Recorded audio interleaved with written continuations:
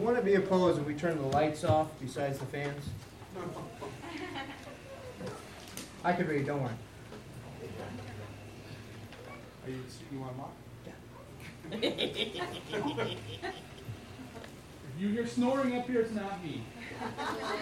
I got a tennis ball launcher. They'll stay awake. There we go.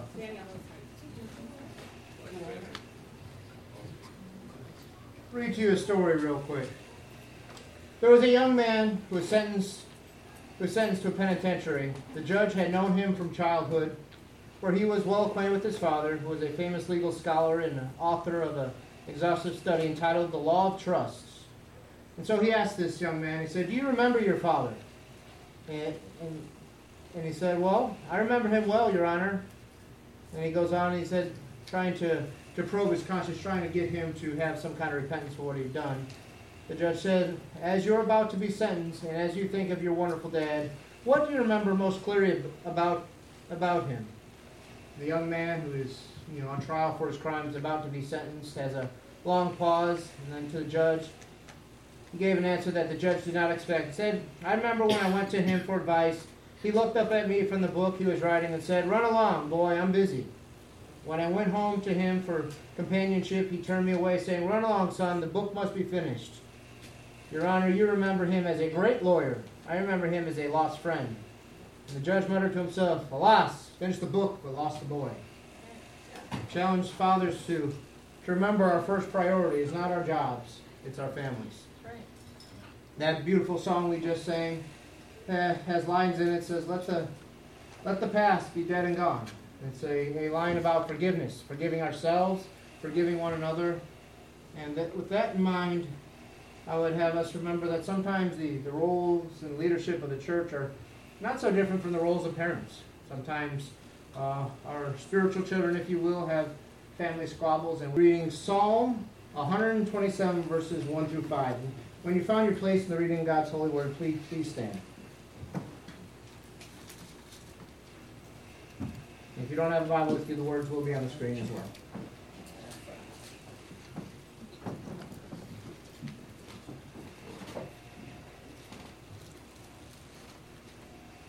Unless the Lord builds the house, those who build it labor in vain. Unless the Lord watches over the city, the watchman stays awake in vain. It is vain that you rise up early and go late to rest, eating the bread of anxious toil, for he gives to his beloved sleep.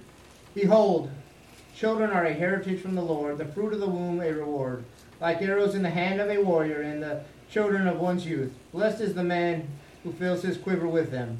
He shall not be put to shame when he speaks with his enemies in the gate. Let's read the word. You may be seated. So if we were to go out in the community right now, I know it's a hot day, but if I were to take everyone out and we were to go up and down this street, could you point at which buildings that are around this community, which ones are homes and which ones are houses? What's the difference between a house and a home? Go ahead, Paul. Home is where the heart is. Home is where the heart is. Very cliche. Good job. Family inside there. It is where the family goes and it finds the rest. You can live in a place and it not be home. Right. You could have a family that is not together. It may still be a family, but it is not home. Well, fathers, it is our role, an important role in the world, that we build the family, we build the homes. That is what God has given us to do. And we are blessed because along with our wives, we represent the plan of salvation to the world. As husbands, we represent Christ. We are to sacrifice our lives, be willing to lay down our lives for our wives and our children as Christ laid down his life for the church. Amen. And our wives represent the church. We are to present her holy and blameless to the Lord God Almighty. And so as husbands, we are to be the spiritual leaders. As fathers, we are to lead our children. When we think about what it means, the first verse here says that unless the Lord builds the house, those who build it labor in vain. I want you to think about what it means to build a house. I'm very blessed to have my dad, who is a carpenter, a really good one. I've seen him do things with his hands to build houses, or more often to rebuild houses. But I would ask you, how do we build a home? There are many good builders out there who will offer to sell you a house for a price, but they can't sell you a home. Now they can go through, and the difference oftentimes when we think about things, when we go into houses, sometimes you'll buy a house and you'll be excited for it, and you can't wait to move in, but as a few months go by, you start noticing maybe there's a crack in the ceiling, or maybe you notice a little imperfection in the tile that was laid down in your bathroom. You'll start to notice those imperfections, because a lot of times the people that are selling you a house have no intention of it being your home. Their intention is to make money off of you. So they build it quickly. A lot of times they will cut corners, and they will even use shoddy material, or material that is cheaper to use. But if you were building a home, you would not cut any corners, because this is where you are going to raise your family. This is where you and your spouse are going to live. This is where your children are going to grow up, and the memories they're going to have of this place. You don't want them to remember that the dad built this home and it wasn't built very good. And because we don't raise families for any other reason but to be the father that they need, to raise the children up in the way they should go with the Lord, to show our spouse, our wives, what a good husband is to be. I would ask you, husbands, men, if we were to take all the ladies and send them next door in the little house and tell them to talk about their husbands, would their talk be glowing and gratifying, talking about how you're a good godly man and husband, and how you cherish her and provide for her? Or would her talk more be, he's kind of lazy, he's selfish, he doesn't help around the house, doesn't do any yard work, he's always getting laid off, never going to work, and I'm having to work 2 jobs? Which one are you? One is an example of a godly man, and one is an example of a worldly man who's just out for it for himself. The greatest example you're ever going to give your kids is how you treat your wives. Little boys learn how to treat the ladies in their life when they grow up by how their dad treats their mom. I'd have you think about that long and hard. Little girls tend to pick a man just like their daddy. So when your little girl grows up and marries someone, do you want him to be just like you? If not, change the way you're being at home. Be the godly man that your son or daughter deserve. So that when they grow, they know how to treat people. They know how to treat a young woman. They know how to be a husband to her. Amen. Or a young lady, as she grows, how to be a wife, and how to see if a man is godly or not. To see that a man should cherish her, should provide for her, protect her, be willing to lay down his own life for her. We hear so many stories in the news of men beating their women. These are not men but dogs. And I wonder what happened when they were little. They probably watched their dad beat their mom, and they think it's acceptable and normal. It is neither acceptable and definitely not normal. We need to be men of biblical character. Amen. Men that when children grow up and they talk about all of us should be able to put on a shirt that says best dad ever, and we actually mean it because we cherish being fathers. Do you long to be with your children when you come home? Do you long to show them that love? They should be able to see the love of Christ through you, men. Amen. Amen. And I would have you think, do they see that?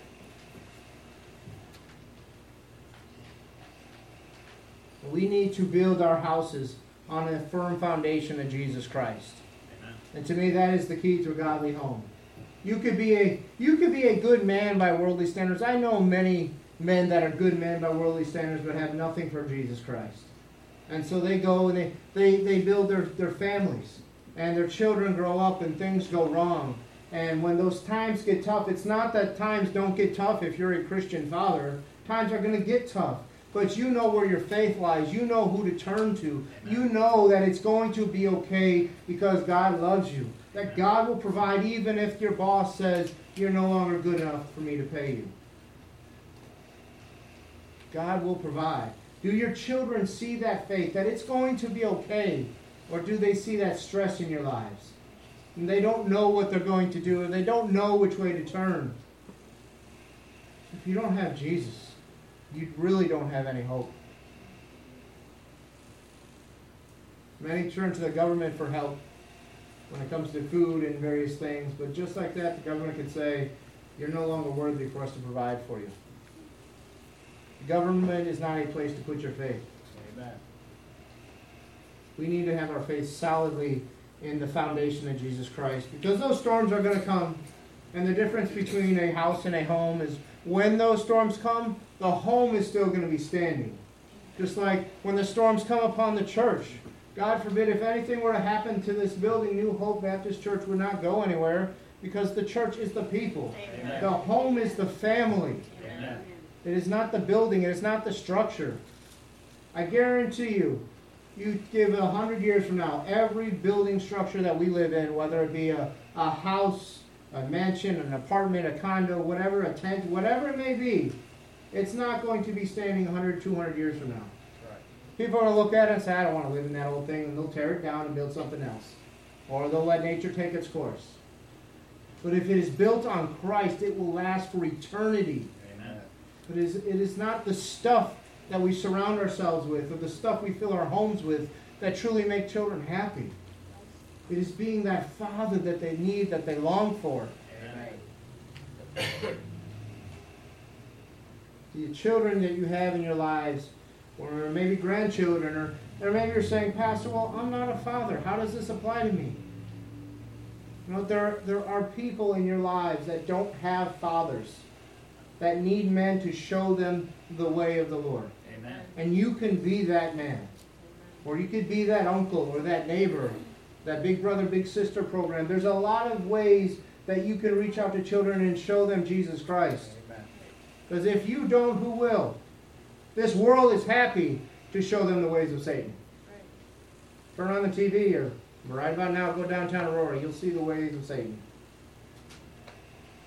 But where are they going to learn the ways of God, if not by godly men? So our children look for us and should see our love for God daily. To the men, I would challenge you with these few things. Does your children see you pray? Do your grandchildren see you pray? Do they know when you struggle that you're going to pray to God and ask God to deliver you? Or ask you to help with whatever you may be facing, or what the family may be facing? Do they see you pray? How do you ever expect your children to have faith in prayer if they don't see you praying? Amen. Right. The only time the prayer is said is, thank you, God, for this grub. Amen. Laugh, but I know many like that. That is not praying. That is paying homage so you can eat your food. Do they see you studying your Bible? Do they see you poring over the Word of God and mining it for the gold that it is? Do they see you leading your wife and the other kids in devotion time? These are things your children need to see. They need more than TV. They need more than video games. I'm a big fan of both of those. I grew up in the 80s. The video games really took off. But video games can't ever replace God. Amen. Amen. They're a fun entertainment for a while. But if your time playing your video games on your phone or whatever systems you may have outweighs the time that you're studying the Word, you have an idol on your hands. Amen. You need to put it away and get into the Word of God. That's right. They should see the love of God in all that you do in your behavior. When you go to the movie theater and it's time to pay for your tickets, and your child's just at that age where, you know, they're too old to get that kid price, but you go up and say they're 2 years younger anyway, they notice that for you it's okay to lie if it makes a buck. Or maybe it's at the buffet or various places like that.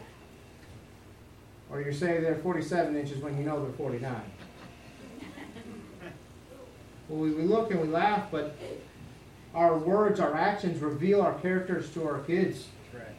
You can fool many people. Your kids are not one of them. They know you. They've seen you before you get the chance to do your hair and makeup. They know us completely. You know, if you want to ask someone who I really am, it's the little girl in the back. She knows just about everything about her daddy. And what she knows should reflect a godly heart. Oftentimes people will come to church and they'll put on the Sunday best, if you will. We'll put on our fancy clothes. I don't have a shirt and tie today because it's entirely too hot. But we'll put on our very best. And a lot of times we'll say, well, I want to best my dress for God. And I commend that. But let's be honest, a lot of us, we get dressed because we want other people to say, oh, they're looking good today. They're dressed sharp. They're giving their best. But in reality, is that what's in our hearts when we go home? If when we go home, the same person that's putting on a smile is beating those children, what are we saying to those children? It's okay to be fake at church as long as people like you. What are we teaching our children? Are we teaching our sons to grow up to be godly men? Are we teaching our daughters what it means to be godly women? Or are we teaching them how to be hypocrites and phonies? I remember being a young child and having an aunt take me to her Catholic church one time, and I knew how she lived at home. So for me, everything that was associated with the Catholic Church stood for phoniness. When I get beat when I go home, I paralleled that with everything I saw of the church. So when I saw a cross, it wasn't something glorious to me to cry over. It wasn't about sacrifice, it was about pain, my pain. I didn't understand the message of the cross because I didn't see somebody model what it meant to follow Jesus. I'd encourage you, it's never too late. Whether your kids are grown or not, you can still model now what it means to follow Jesus. Because there's no greater way to show the gospel, especially if you've been one who is messed up. Show that your life has been changed, that there really is fruit, and that there is hope, even for those that are that what the world wants to say you're beyond hope. There is hope. There is new hope. It's where we get our name. The hope is in Jesus Christ, in the gospel. Amen. It could change a sinner like me to follow after Jesus, to be forgiven. And it could change all of us. And I know many of you, it has changed your hearts inside and out. For you're not who you once were. And we praise God for that.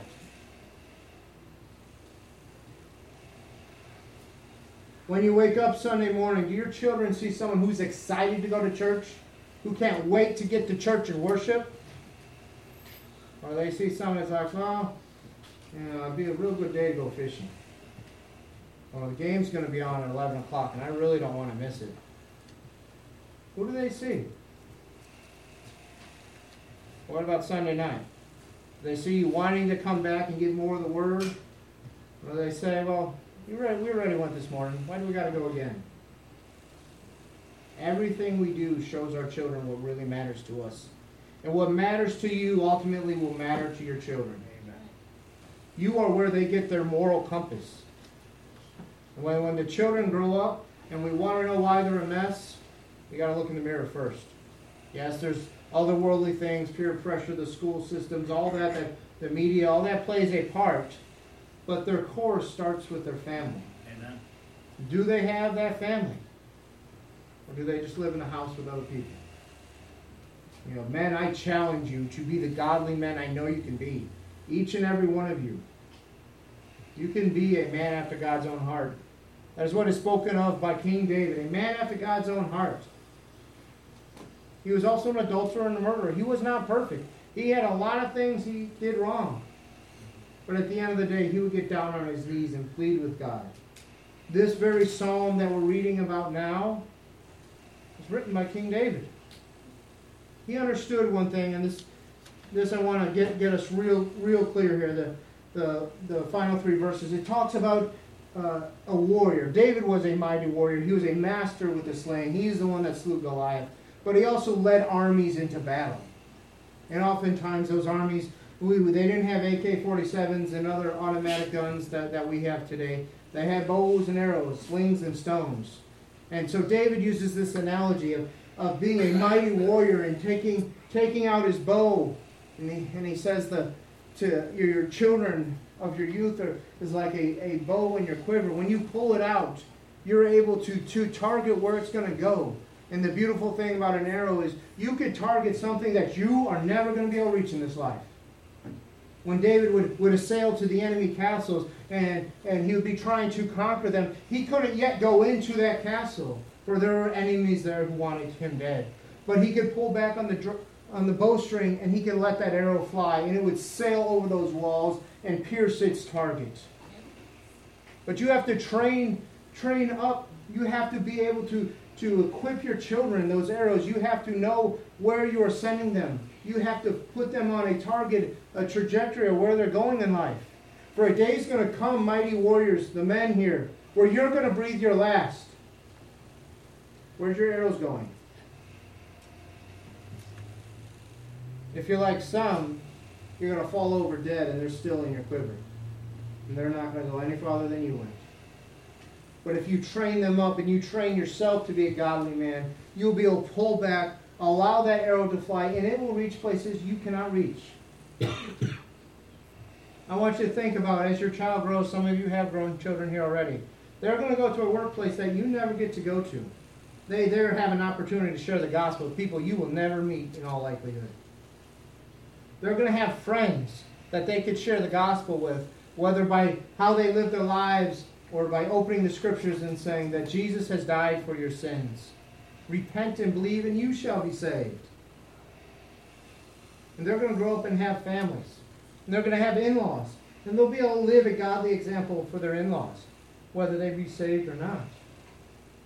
You see, our children, our legacy is our children. At the end of the day, when Dylan Evans is gone, my legacy is sitting back there, Gabriella Evans. I love you. I desire to send you out in this world so you will shine the light of the gospel so bright that heaven and hell take notice. Amen. We live in a world that is all about darkness. They dress it up with a bunch of fake lights, but it is still darkness. But the true light comes from Jesus Christ. Amen. And that is what we are to pass on to our children. It is never too late to be a good and godly father. I said in Sunday school, this life is but a millisecond compared to eternity. The one moment you get in this life to get it right while you can. Tomorrow is not promised. Amen. There were fathers that were here last year that are not here now. I praise God, many of them raised up their arrows and sent their arrows shooting far so that they can shine the gospel to places they can no longer reach. David himself said, Lord, will I praise you from beyond the grave? He knew that his role, what he would accomplish for the glory of God, could only be accomplished while he was alive here on earth. Yes, a day will come where we'll go home in glory and we'll be around the throne worshiping. We'll be partaking in that great wedding feast. But who will tell the lost sinners of this world about Jesus when we are gone? Hopefully our children. If our children are not willing to share, what does that reflect on us? Did we share the gospel with our children, with how we lived our lives? Did we? If they grow up and they seek after God, we are told in Scriptures if we train them up in the way they should go, when they grow old, they will not depart from it. Yes, they're going to have seasons like we all do of rebellion and sin, where they get off the straight and narrow path, but God will bring them back because He is faithful. Amen. Question is, have we been obedient? If yes, thank you. Sincerely, as part of the church, thank you. But if we have not, why not? There's no fear from sharing the gospel with our children. Right. You don't have to worry about what the world is going to think of you. That pressure may be at work, and that may be with your friends, but that is your child. Who is the world to tell you what your child should believe about Jesus? It doesn't have the right. You do. You can train them up in the ways of the Lord. I want to remind us what the final words of the Old Testament that God gave to the prophet Malachi, what he said about fathers and children. It says, Behold, I will send you Elijah the prophet before the great and awesome day of the Lord comes. And he will turn the hearts of the fathers to their children, the hearts of the children to their fathers. We are to be about that kind of ministry, turning our children's heart back towards God. Amen. And maybe you're a child here. Maybe your father is not the godly man you desire him to be. Well, live a life that is appealing, that would draw him in when he wants to know, why is your life different when my life, I struggle so much. I keep failing over and over again. I have no hope. But when you face those storms, you have hope. It is Jesus Christ. That is the hope that we have. God will soon send the prophet Elijah to return to prepare the way for his second coming. And he will turn the hearts of the fathers back to the children. He's speaking of the nation of Israel. When they will come together again and be a godly nation, seek after their Lord. But until that day, let us be the ones seeking to turn our children's hearts back to God, and for us children to turn our parents' hearts back to God.